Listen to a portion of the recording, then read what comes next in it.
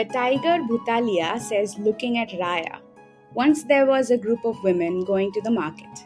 I pounced on one of the women in the middle, but suddenly another one of them came and groped my testicles. I got up and ran, leaving my prey behind. And since then, I have been roaming around with swollen testicles. Hearing this, the tiger Durbar says in despair, I bow down to the womenfolk. There was once a pregnant woman in labor, and she was taken to deliver in a room in the forest, fenced with net. I looked around carefully and found out that the room had no roof, and I jumped at once upon it. As I tried with both my hands to pry into the room, the woman suddenly woke up alarmed. There was a burning wood nearby. She got it immediately and shoved it in my mustache.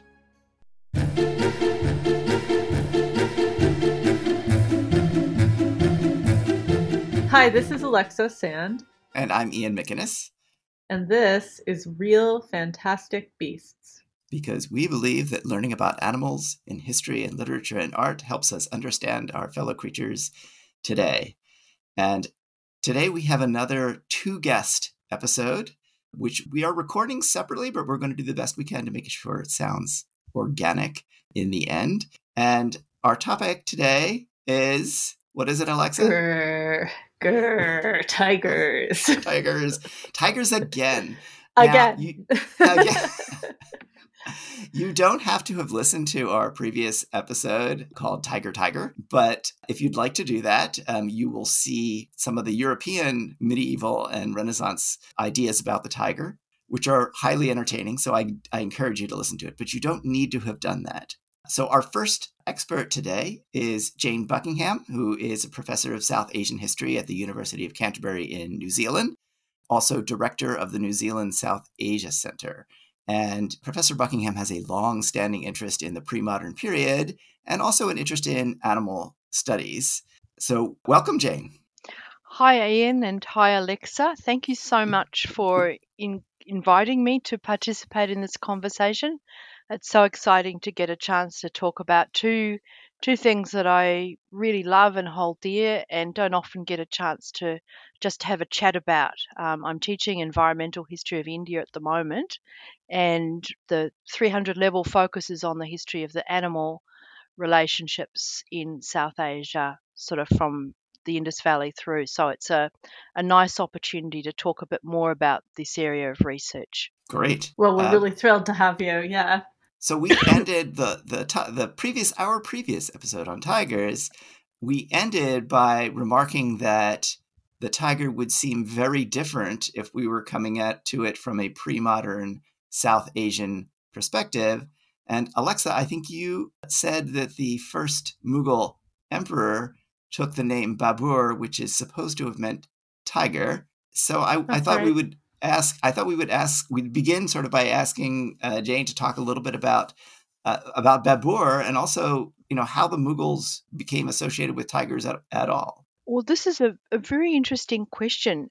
The name tiger and its association with Babur it's seen as a sort of a nickname or an appellation, and it's believed to have come from the local region of Fergana, that this part of the local community gave him that title.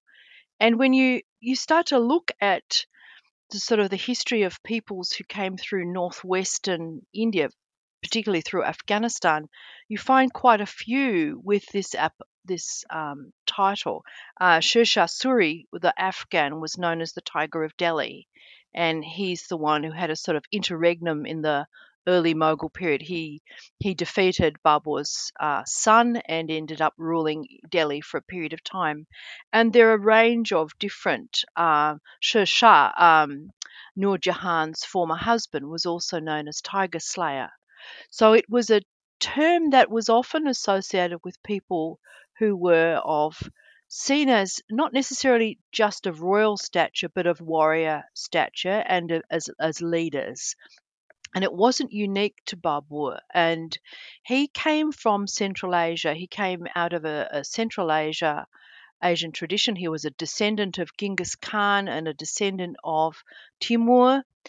Timur himself was seen as a tiger slayer, and there's some wonderful miniature paintings of Timur shooting a tiger, so that not just bows and arrows were used with tigers, it tended to be firearms that were used to destroy them, even during as early as the Mughal period.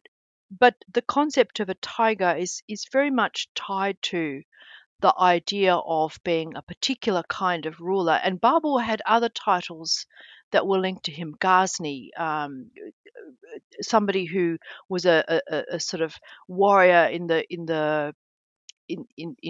support of his religion and background, though actually he was relatively secular as a Muslim. So tiger has a sort of association with warrior values, strength, and also with stories of the particular person killing tigers.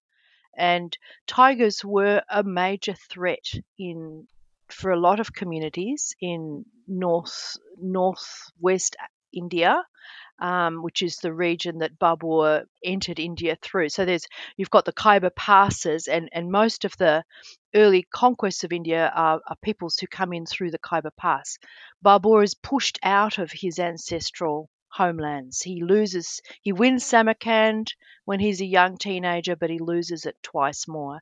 And in the end, he just goes, well, maybe I'll just see if I can get Timur, my other ancestors, see if I can get some territories that he used to hold.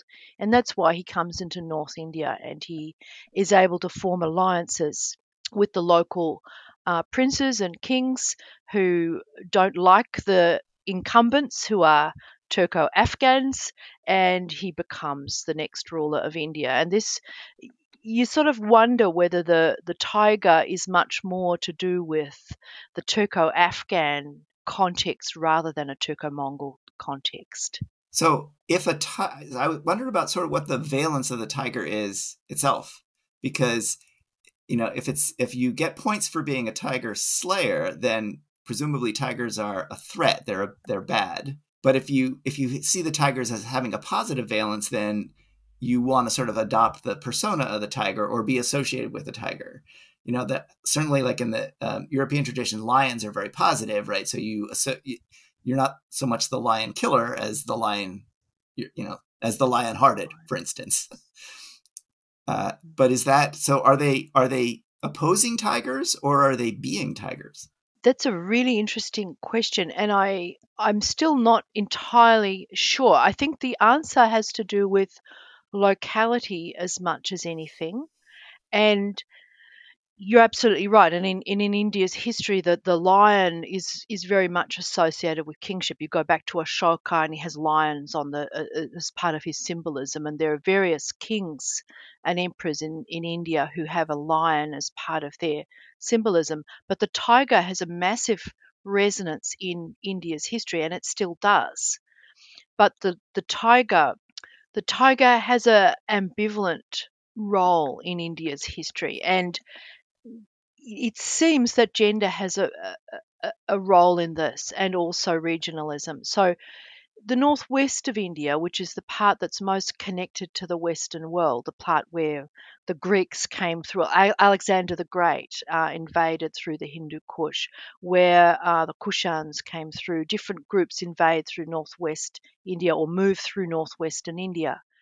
In that region, there seems to be more of a sense of the tiger as connected with more of the Afghan and I would say almost the European values, so that the tiger is seen as something that is dangerous and threatening, but also an appropriate prey for a king or a ruler.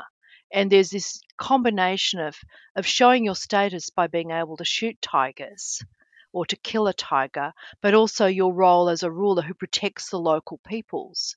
And tigers were a serious threat to populations who were moving more and more into areas that were their homelands, the denser forest areas.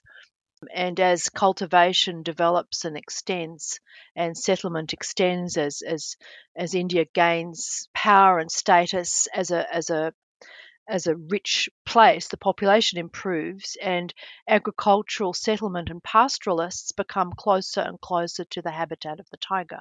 And this is still an issue in India today with tigers, but more so with elephants. So you have a tension there between the that status of the tiger as something that's a threat to settlement and the opportunity it poses for a ruler to protect the people, to show his power as a marksman and a warrior. But there's also another side to this, and there are women who are leaders who also shoot tigers, and you see this in not just in Mughal tradition, but in Rajput tradition, which again is part of that that sort of northwestern India tradition. So famously, Nur Jahan was a tiger shooter, and there are Hindu princesses also who were tiger shooters. So it wasn't only the men who could shoot tigers, but you have this kind of complex situation. But if you go to the northeastern areas of India, more the Bengal regions, the regions of the Sundarbans and all those areas, you have much more of a sort of female divinity type association with the tiger. And the tiger's deeply connected with village goddesses and the power of the village goddess. And in that role, the tiger is a protector of the people, and a protector of the people of the village, and a protector of the people of the forest. So you have this complex. In India, it's always complex. And at the same time, the tiger might be frightening. They might be something that's feared. There may be efforts by local villagers to capture or to drive off tigers. But at the same time, the tiger is associated with village goddesses, with the goddess Durga, Kali. There's even stories that if you die, you would come back as a tiger. The soul of the person can be transferred into the body of the tiger. So the tiger also has this other role, and it's very much linked to locality and local cultural tradition. There's huge variety in culture and history throughout India in local terms as well as time. The other association of tigers is with asceticism, and that's another side of the story. I want to come back to that, but this mention you made of the tiger's association with a female goddess as a kind of protector, that connects to something that is pretty strong in the Western pre-modern conception of the tiger. That is to say, most of the sources that we looked at when we did that episode talked about female tigers, and in fact, there was some speculation that there were no male tigers, but that these, the most of the Western folklore concerned the sort of fierce maternal instincts of the tiger, so literal tiger mothers. And I wondered if that's also a theme in Mughal or Indian folklore. I'm not precisely sure. In the descriptions of tiger hunting in the Mughal records that I've been able to see, the sources, and in the paintings that I've seen, it's been very much male tigers who are being shot. At the same time, there's a Mughal miniature of a female tiger with her cubs threatening, I think it's Akbar, one of the Mughal rulers, and it's a drawing. It's a beautiful painting, and it shows that's one of the few places where you have the cubs and the female represented. So from a danger and within the Mughal context, I can't be sure, to be honest, whether there's a sense that the female or the male is more dangerous. There tends to be a recognition that a female protecting their young is going to be more dangerous than a male tiger alone, but that's unclear. And when they're described in the sources, they tend to talk about he in terms of the tiger being attacked. Now, this, I'm not sure where this comes from. It may be partly because there is a, a strong sense of protection of the female in Mughal practice and tradition. Women are kept in the harem, but they're there to protect. They're there to be protected, and the honor of the emperor is about protecting those women. So I don't know if there's something to do with a wider sense of masculinity there, um, but also the Bengal context is sort of quite distinctive in the sense that the female is linked to traditions of deities and village goddesses, but this is partly because there's a different mix of traditions influencing that part of India, and particularly Tantrism, Shakti traditions, and so forth. So the mother goddess is a very powerful, strong force in Bengal and in northeastern India, and that I wonder if the tiger is part of that wider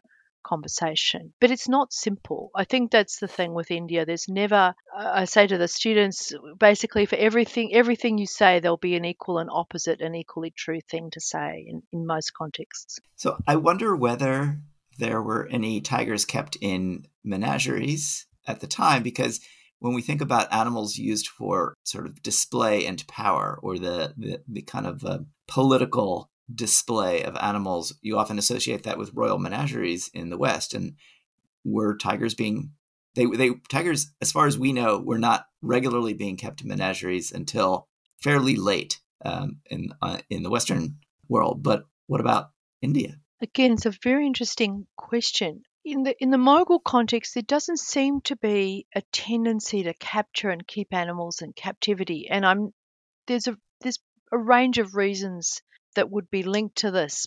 Partly because of cost and understanding of what enables an animal to thrive. Elephants, for example, are not bred in captivity throughout India's long history until Akbar. Akbar does a little bit of breeding of elephants in captivity, but captivity doesn't mean in a stall. It means within a confined or managed area. In the case of tigers, there might be cases where they are kept, but I can't see it in the records that I've read. I can't see it. Lions Lions would be kept, and there's an interesting Jahangir has lions that are there partly as a deterrent and a threat. Jahangir's history is often ignored because there's more status or more emphasis given to Akbar and Aurangzeb. But Jahangir, he kept lions, and sometimes he had them close by him so that if somebody displeased him, there was the threat that they could be thrown to the lions to be eaten. So there was a function for a lion in that context that the tiger doesn't seem to have. The other large cat that was kept were cheetahs. Cheetahs were captured and trained to help with hunting, and one of the things that Akbar does, the young emperor does, is capture his sort of one of his early successes from his point of view is to capture a cheetah, which would then be tamed. And you can see in there are Mughal paintings of the cheetahs coming to help with the hunt and being brought on little carts, and they've got blindfold on and a protective jerkin sort of over their chests so they're not injured, and then they go and assist in hunting, particularly gazelles and deer and so forth. So the relationship with big cats varies according to the way they're understood. But the broader side of this is that the concept of captivity and stability was different in the Mughal period. Kings were largely mobile. The building of large palaces and structures was much more a gradual development, and the kings and emperors typically moved a lot with tents. And they were Central Asian nomadic in their earlier traditions.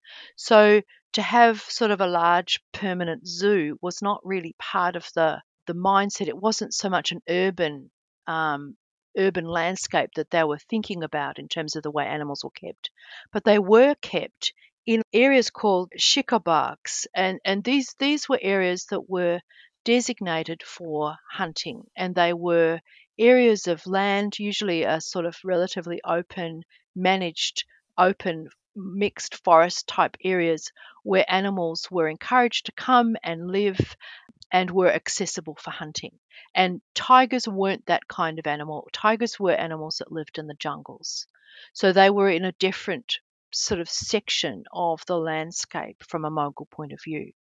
So they were part of a kind of landscape that was difficult to access. So in that sense, they weren't captured, but they were sometimes hunted through the forests as part of wider strategies of quelling dissent or clearing other dangerous people out of the forest. So there was an association of forest with danger and difficulty in controlling both humans and animals. You mentioned the earlier traditions that the Mughals drew upon, from the time they came in power in the 16th century up through the 19th century. I'm thinking of all of the images of big cat hunting that are associated with rulers going back to the Bronze Age, in Persia, and in Mesopotamia in particular. But the idea that a sort of ability to hunt and control these fierce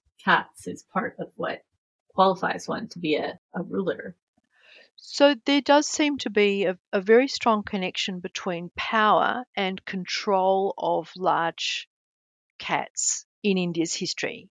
And this goes right back, you can go back to the Indus Valley civilization. There's some extraordinary images from that period, which is seen as sort of almost pre the Indian civilization that we discussing now, of a deity or a warrior, some figure holding two tigers, one on each side, up by the throat. So this image of this incredible power over the tiger is already there thousands of years before the Mughals set foot in India and before the Vedic civilization sort of really develops in India's culture and so forth, which is pre-Mughal, obviously. So there is an association, but it's interestingly the strict alliance between the right to control or have access to an animal and royalty is a bit more complex in the large cat sort of area. Lions were seen very much as the preserve of royalty. They were associated with kingship. There were images of lions used to associate kingship. Um, this goes back to Ashoka and the pre-Mughal period. But you do get cases of others shooting tigers who are not the emperor. It's not just the emperor. It's not just the prince who can kill a tiger. However, there is a sense of proprietary control in the sense that if the emperor wants to shoot those tigers, then the emperor can control it. But it's not such a requirement. And this is partly, I think, because of where the tigers live. If they live deep in the forests, often it's the local forest population that is managing the danger and threat on a more routine basis. So there's a difference, and this tension. There's always a tension between the forest dweller and the external power, the external state. Most of the Indian empires and kings and that have an ambivalent relationship with dense forest and the people who live in them, and they are seen as more widely places of danger and threat and uncertainty, but also places that often include areas of deep sacred power. And this is, I think, where the tiger is so distinctive. And I mentioned the link with asceticism, and this is partly you get partly to do with this connection. It's not just about royal power in the Indian context or state power, it's about religious power and status. So you have in there's some extraordinary paintings, and even if you go into the much later British period, there are some photographs, I think, of ascetics, holy men and holy women sitting on the skin of a tiger. So they've been able to control and dominate the tiger, and they're able to sit on that tiger and control it.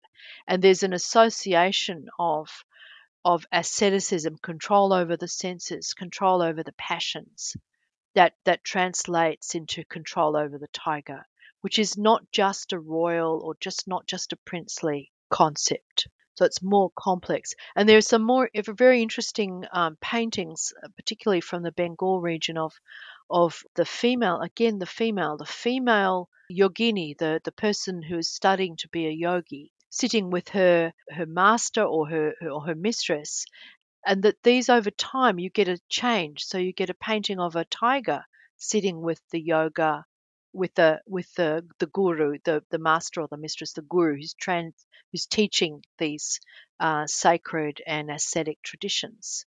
So there's an association with sacredness, an association with that sort of power. And there are stories that are that the tiger eats the young yogini, eats the one who wants to be the follower of the guru, and then themselves sit by the guru and become linked to the guru. And you get resonances of this in Mughal art. There are images of Akbar as the peaceful ruler. It's a very strong motif in Mughal art.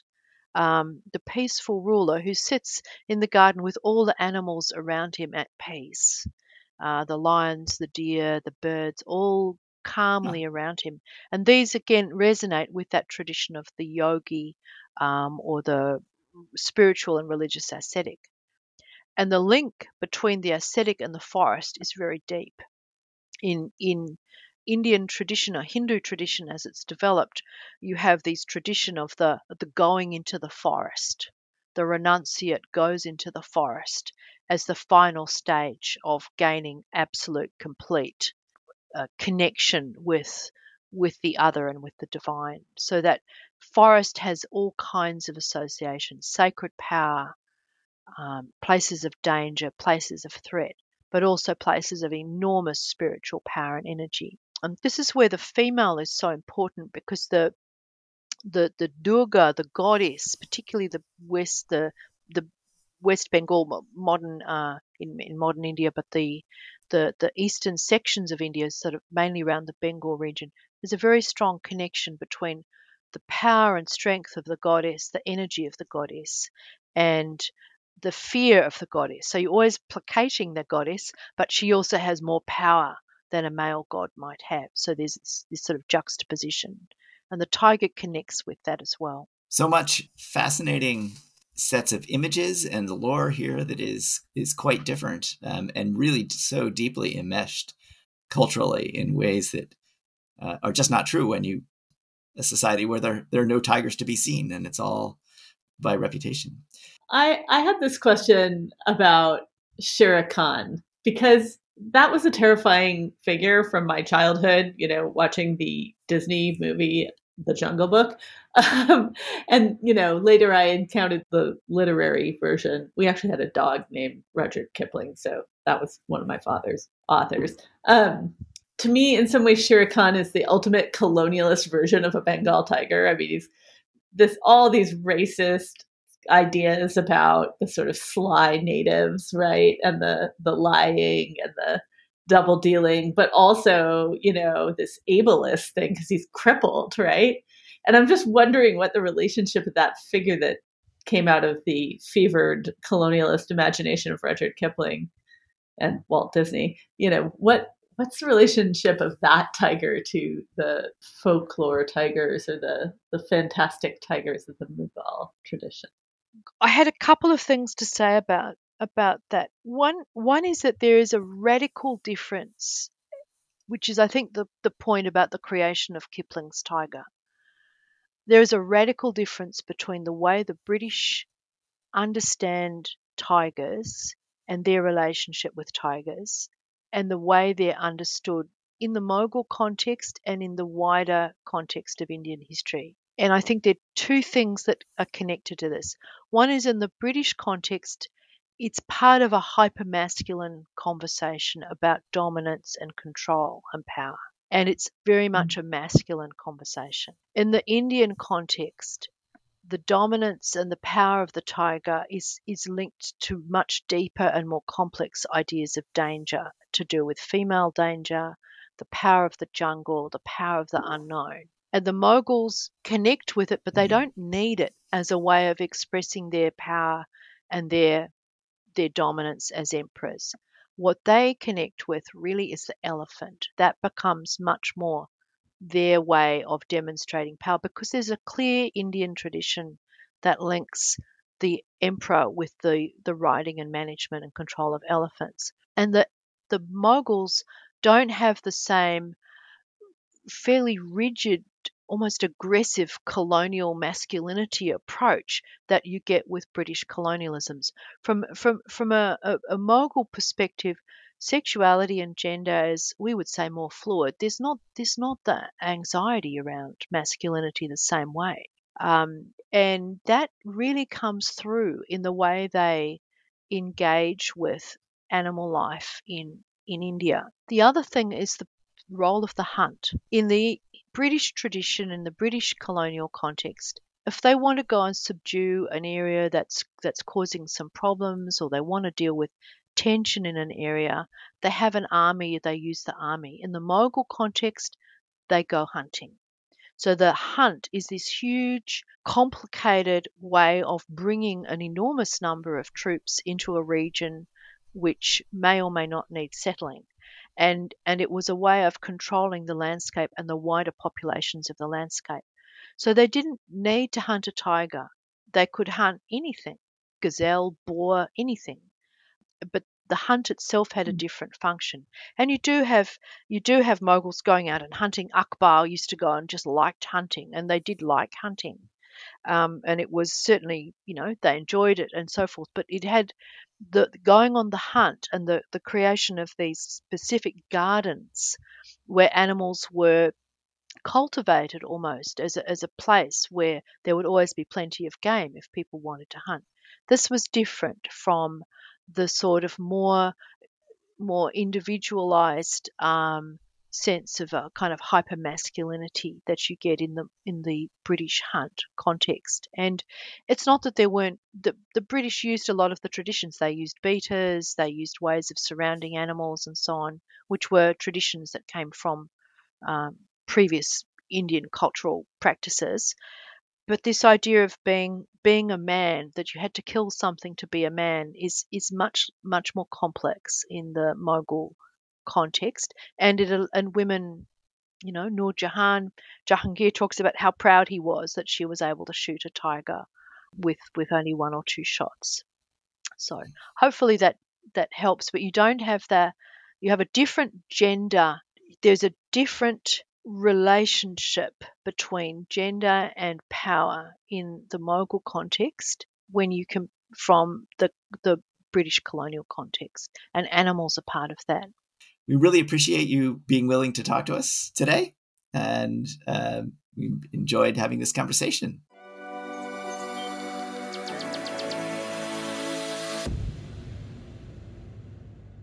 Our second guest today is Samayita Banerjee, who is a PhD candidate at Ashoka University in New Delhi. She wrote her master's thesis on a 17th century Bengali text called the Raya Mangal, in which tigers play a very big role, as you already have heard from the little snippet that we got. So welcome, Samayita. We're so excited to have you with us. Thank you Yes, so much. welcome. So the Raya Mangal is one of the Mangal kavyas. Can you tell us a little about these and how the Raya Mangal fits in or doesn't fit into this body of literature? Yes, the Mangal Kavyas, they are an important phase of pre-modern literary works of Bengal, but they weren't considered important uh, in terms of their literariness. So chronologically, they were composed between the 15th and the 18th centuries, at least the important ones. Some of the really important ones that I have looked at least, are the Chandi Mangala, which is the worship of the goddess Chandi, who's uh, in her modern avatar a version of Durga. And then there's Manasa Mangala. Manasa is a serpent goddess, and who is worshipped as the daughter of Shiva. So the Raya Mangala is one of those many Mangal Kavya texts. Now, the Mangal Kavyas are they they are essentially composition written in verse forms, and are stories of cultic deities and their emergence and how they are worshipped. And etymologically, it's very interesting because Mangal means benediction or welfare, and Kavya is however way you want to translate it, essentially a work of poetry. And like the Puranas, the compositions were understood often in terms of the Brahmanical need to connect with the region's very very local population, And eventually over time they came to be slowly brahminized. So um, Chandi, who was a forest deity, she was made Shiva's wife, and Manasa, as I said, was Shiva's daughter. And Raya Mangal is the story of Dakshin Raya, who, this tiger god, who was then worshipped as a son of Shiva. And yeah, this is, I think, the very short introduction. The other very interesting part I just want to mention here is that these were performative, they were performed. And they are um, they are of the Panchali genre. And Panchali actually means puppets. So even now, if you go into the regions, you would see these Mangal Kavyas and portions of them performed for the people. You say puppets. What kind of puppets? Shadow puppets, glove puppets? Full size Doll, puppets? yes, like doll size puppets, and with strings Ah, attached to them. marionettes. Sometimes people dress up as tigers, or as it's very difficult to dress up as a serpent goddess, but essentially these the goddesses were not depicted in an animal form, so they were humans. They just had certain powers over these animals. But I think we'll come to that later, like how representation of Dakshin Raya from a man who controls tigers became that of a man with the head of a tiger, and then sometimes a tiger himself. So yeah. A And just slippery the slope. Raimangal was not, yes, a very slippery slope. Yes, the Raimangal wasn't considered actually to be of very high literary value even within the other Mangal Kavyas, because of a very interesting mixture of languages used, like very crass words. Like it was very difficult for me to translate this, words such as testicles and other several other words that when you read the text in Bengali, in vernacular, it kind of, it's quite shocking to see that in a 17th century text. You don't expect that in a text like that, at least in that time, but there it is. Is that the reason why it was perhaps viewed as less, as having less value because of its sort of kind of lowbrow, language and sexual imagery, when it is in fact as literary and artistic from our perspective as any of the others? Absolutely, you are absolutely on point. It was considered crude in terms of what goes into a good work of literature, because other Mangal Kavyas, for example, the Chandi Mangala, is considered one of the higher standards.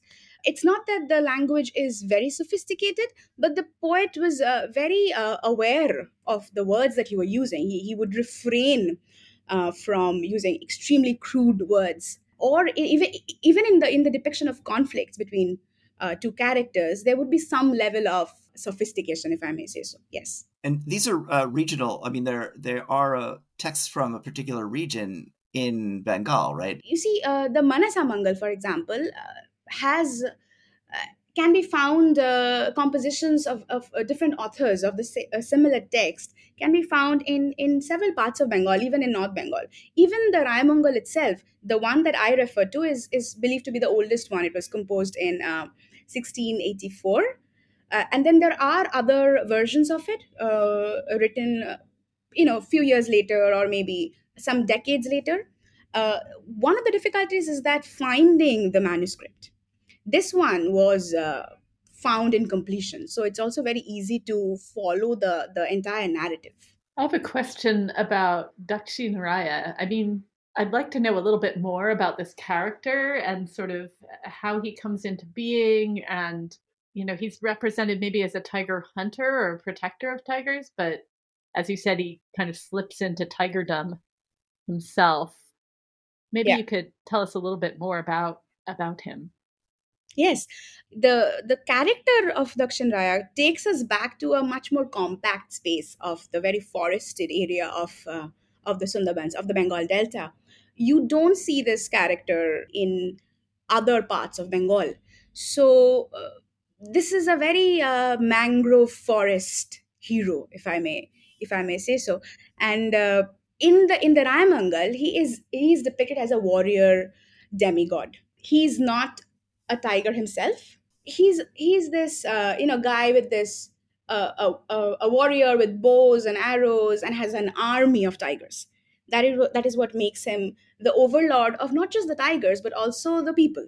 So he's a protector god of sorts. And the you know it later on, um, Dakshin Raya takes a more villainous role when we have characters such as Bono Bibi and mostly Bono Bibi and her followers. He becomes a bad guy essentially, because we now have the character of a very protective mother in the persona of Bono Bibi. But before that, before the emergence of Bono Bibi, Dakshin Raya was this overlord, and the most interesting thing is that he is the son of Shiva. That was just the Brahminical way of bringing a very local, regional deity into a larger fold of the Brahminical realm. But what fascinates me is that if you go beyond the region, the immediate vicinity of the forest, in the regions that is outside, a little outside Sundarbans, like the districts of the north and 24 Parganas, but still within the active delta belt, but less forested, he is actually worshipped as Ganesha. So his the roles in changes. He no longer needs to be a protector god. He can just be a benevolent, because the idea of Ganesha is that of a very chilled out, sweet god, right? So the transformation happens in within the character of Dakshin Raya himself. Yes. It's also fascinating because, as you mentioned, he becomes kind of a bad guy when this mother goddess emerges, Pombibi. I just wonder about sort of tigers and gender. We've talked a little bit about that previously on our podcast when we looked at the sort of European medieval and early modern fascination with tigers. It was always female tigers and their cubs that were of interest. So I'm sort of curious, what is the sort of gender gradient with tiger deities or demigods? Within the text itself, there are the representation of tigers are masculine. From the piece that I just read out in the beginning, all these tigers who've gone to complain to Dakshin Raya are male. So there are almost no female tigers. Even in the later story of Bono Bibi, she is, of course, a woman. And she fights with Narayani, who is the mother of Dakshin Raya. And interestingly, Narayani is also another name for Parvati, or Shiva's wife, or Durga. And we see that connection there as well. Bono Bibi defeats Narayani and becomes the overlord now. And even Dakshin Raya has to owe his allegiance to Bono Bibi. But tigers are almost always male, within these narratives at least. Yes. So the Sundarbans are, I think, the largest mangrove forest in the world to this day. And it seems as though they have a kind of this deep historical connection with tigers, which is still true. I mean, there's still kind of attention to tigers in the Sundarbans. Can you tell our listeners a little bit about what a mangrove forest is like, and why that forest might be particularly tigerish? It actually is not very conducive to tigers. In fact, just a few days back, I was attending a talk by a very famous conservationist, and he specifically used the word lousy while describing the Sundarbans as a habitat for tigers. And even within the general discussion on tigers, it is said that, and it is true, that the Sundarban tigers are much smaller in size as compared to the tigers you find in central India or the southern parts of India, because they have to adapt to the very fluid, soft ground of the Sundarbans, of the mangrove forest. They have to be smaller and they have to be lighter on their feet, essentially. So that's one of the things. And Bengal have uh, always had a good population of tigers. I mean, before they were completely killed down, eventually in the colonial period. So you see in several historical accounts, and one of my most favorite ones is actually a land grant. This is This is a 7th century land grant by this king, a semi feudatory ruler, Lokanatha, who gave out a copper plate land grant charter to this group of Brahmins. And there's this Sanskrit phrase that says that, a landscape that has no demarcation between natural and artificial boundaries. And there, the word Mriga, Mahisa, Varaha, Vyagra, Sarisripa, we see the word Vyagraha there. Vyagra is the Sanskrit word for tigers. This is a 7th century land grant. And then later on, you find the stories of Bernier, who traveled sometime in the 1600s. He was very aware of the tiger problem, even though he was completely fascinated by the beauty of the Sundarbans. But he was like, I'm going to get down from the boat in an area that will not have tiger attacks. I mean, I'm going to be safe at night. And then you have the accounts of James Rennell, who was the first Surveyor General, and he did such a brilliant work of mapping the Ganga, Brahmaputra, Meghna Delta part.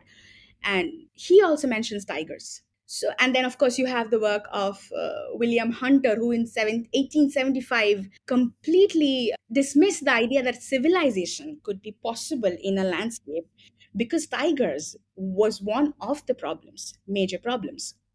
So historically, we see a pattern of tigers inhabiting the landscape. So if it's a lousy place for tigers and they're all scrawny, does that mean they're also irritated? And perhaps that's why there's these particular interactions. Yeah, I'm so Angry glad you asked tigers. that. Very, and not just angry. The anthropologist Anuja Lais, she uses the word cantankerous, and she says that the tigers actually share a very similar mood with the inhabitants, because it's that's navigating a very fluid landscape. People are irritated, of course tigers are irritated as well. And there are like several problems that the tigers generally face, like this person that was one of my favorite books, The Royal Tiger of Bengal. This was written by Sir Joseph Farrer, who came out with this book, I think, in sometime in the 1875. He said that the Sundarban tigers have a natural propensity towards attacking humans. They were natural man eaters because of several issues. One thing is that, they're first of all navigating a very difficult landscape. Salt water makes them very irritated, and they kill humans because they want something sweet, and human blood is sweet. That's one. Second thing is that they have no idea about where their territories are, because the salt water washes away their urine markings, which tigers in other parts of the subcontinents, a problem that they don't have to face. So, apart from a general fluid, uneasy landscape, they're also dealing with these shifts that the people are also dealing with. So, yes, they have a similar, they're irritated basically. That's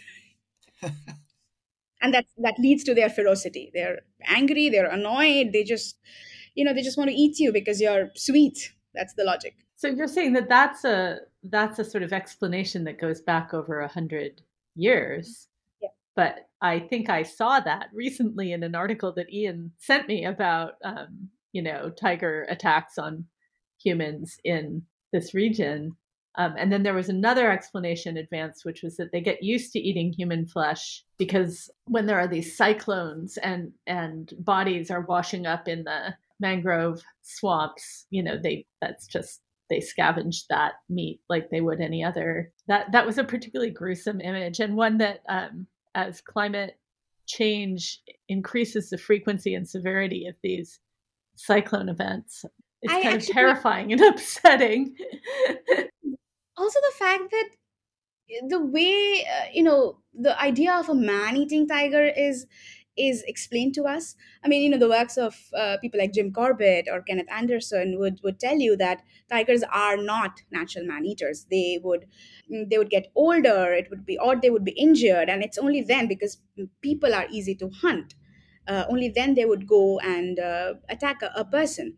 But what the question that troubles me is that in a landscape where there are no proper boundaries of not just which land is going to be here today, land that is going to be here today may not be there tomorrow, cyclones, floods, and also the landscape is constantly shifting. The plate, the Bengal Delta itself, the rivers are shifting and tilting eastwards. It's a very fluid landscape, and the islands are arranged as such that one island is has more, is occupied by humans, and the next island is a part of a tiger reserve. Tigers don't understand boundaries the way we do.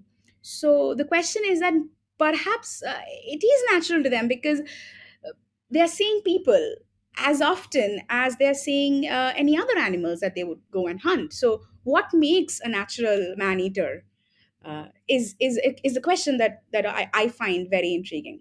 We don't really have an answer to that, but I mean, so far, like in the literature I have read, but it does make me very curious to know. Yes. It seems as though the Raya Mangal itself has its own answers as to why, as to what's happening, why, and how. So maybe you could tell us a little bit about that passage that you read as a way Yes. into the text itself. I particularly like that passage because it's because of the connection to forest, essentially, more than the tigers. Of course, they are the main characters here, but the way we understand forest and the way the forest is otherwise represented in the Mangal Kavyas is that it is essentially a domain for men. It's a place for honey collectors, it's a place for woodcutters. But in the Rayamangal, it just connects to the actual very living conditions of the present day Sundarbans. How do you separate the domestic from the economic sphere? If your home is in the forest, then it's no longer just a place you go to, to collect wood or get honey, or to even hunt for that matter. You are living there, and it's this women characters who are, from the passage itself, they are going about doing their own business. One of them is delivering, on almost in labor, going to deliver a baby. The other one, in a group of people, a group of women going to the market. They're carrying on their daily chores. The domestic you cannot separate it anymore from the economic, or I don't know, the exotic, if that's the way the forest is represented. That's why the I think that the question of gender and how we look at it, at least in this particular text, it becomes, uh, there's a subversion. You can no longer call the forest a masculine place. It is a place for everyone, and women are as much a part of it, even in their economic activities. Uh, so, like in the present day Sundarbans, prawn seed cultivation is one of the occupations that is largely done by women. I mean, of course, because now women are going out and engaging with the forest more. But even in this 17th century text, when you see the depiction, it's no long they are no longer separate. They are part of the forest, and they're interacting with the tigers. They are giving them a very hard time, and I think there's something there. There's this idea of a very liminal. The forest becomes a very liminal space where a lot of things that are kind of concrete in our heads as to how a man relates to a forest and a woman relates to a forest gets changed. It just becomes very almost as fluid and muddy as the landscape itself. And tigers, what role do they play in that interchange and slipperiness? Uh, from the perspective of the text, they seem quite bothered because they are warriors. They are the vassals. They're the warriors who are serving Dakshin Raya, and they're serving uh, the Ghazi Pir. So these are powerful tigers, and the only time there's any depiction of their pain, and in the Bangla text, it's beautifully depicted. They are basically it's like going to your teacher and complaining that this person beat me up, and you have a list of tigers doing that. So you see a kind of vulnerability that you don't find in any of the other texts, of at least of this genre. It's fascinating. Yes, they're troubled. I think it's interesting too, at least in the passage you read us, these tigers are complaining because they've been beaten up, not just by anyone, but by women. And the women have kind of gotten them where it counts for their masculinity, the testicles and the mustache. I love that she burns his mustache off, and that threatens his maleness somehow, Yeah, almost the as much as manhood the is, other is complaint. attacked. And that is what Yeah. is also fascinating, right? The association of attacks is always with the predator, the tigers. But here we see a kind of a change in that.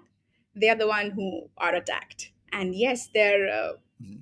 well, bullied essentially, that's what is extremely in the text is you'd actually feel pity for them. They can't wage a war against these women because it's just so everyday. And there's no strategy, there's no quest, there's no opposition as such.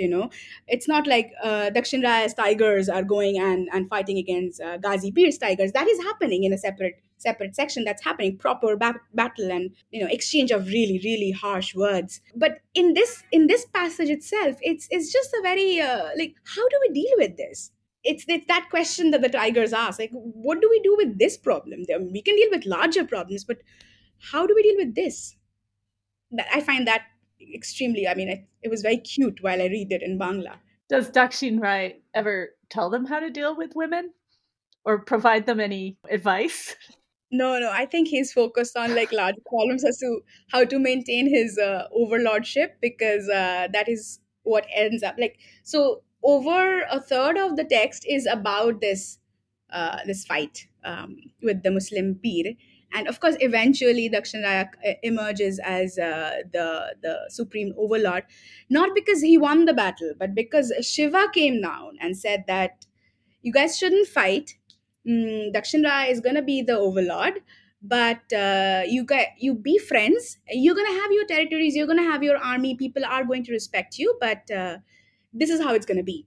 But that is also because the Rayamangal was made to eventually conform to a larger Brahminical ideology, which changes later in the Bone Bibi narrative. Yes, of course, in the 19th century. Yes. So I suppose it's impossible to know how the text might have been received or performed like at the time, but if it's still being performed in, say, puppet theaters, when people choose which episodes to perform or what things to concentrate on, do the episodes that you are interested in get played up for their kind of comic inversions and kind of satirical commentary? Or do the performances all stick to the sort of the more straight narratives? No, the performance essentially focuses on how Bon Bibi.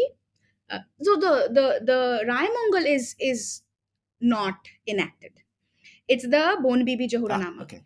because even now, Bon Bibi is the symbiotic mother of both the people and the tigers, and the performance always focuses on Bon Bibi's triumph over Dakshin Raya. And so yes, episodes, the comic parts are always how he was heckled, and also because at this point he is a representative of the tigers, and the laws around the place have created this climate of conflict as to the for the people. It's like the state, the government and the city people, they care for the tigers more than the people. They don't really care about us. So that discontent towards tigers are reflected is reflected in the performance, because uh, previously it was believed that the tigers and the people share and coexist, but now because of all of the environmental protection acts and Sundarbans becoming a tiger reserve, a protected zone, people are unhappy, and they believe that the tiger is getting all the more the cosmopolitan tiger now, because the tourism industry and the general idea of the Sundarbans is no longer involving people. It's all about tigers now, and that creates an issue for the people, because in other parts of the subcontinent, other tiger reserves like the Bantavgarh Tiger Reserve or Kanha or Ranthambore, the idea of national park is very different. People don't live in national parks. Villages are outside the borders of national parks. So within the national park, it's the tigers are commodified and sold, and of course protected, because it's their place now. In the Sundarbans, it's very difficult to kind of execute that very within precise borders, because people are still living there. and they feel left out. And Mhm. as Dr. San mentioned, the cyclones, the other environmental hazards, it is a huge source of problem for the people, and they feel that that is not addressed enough by the state and the country. Yes, I mean, in a way, the whole concept of a national park and the way in which the models which exist for national park systems were based on a set of assumptions about the American West, really, with Yellowstone being the first national park, I think, anywhere. There was this idea that it was untrammeled, unpopulated by human beings, which of course was not even true of Yellowstone. It's not the reality on the ground, but yeah, I can see where, particularly in a region with such fluid boundaries, it would be difficult to separate the human sphere from the, whatever you want to call it, the wild sphere, the tigers range. Even the tigers don't know what their territory is.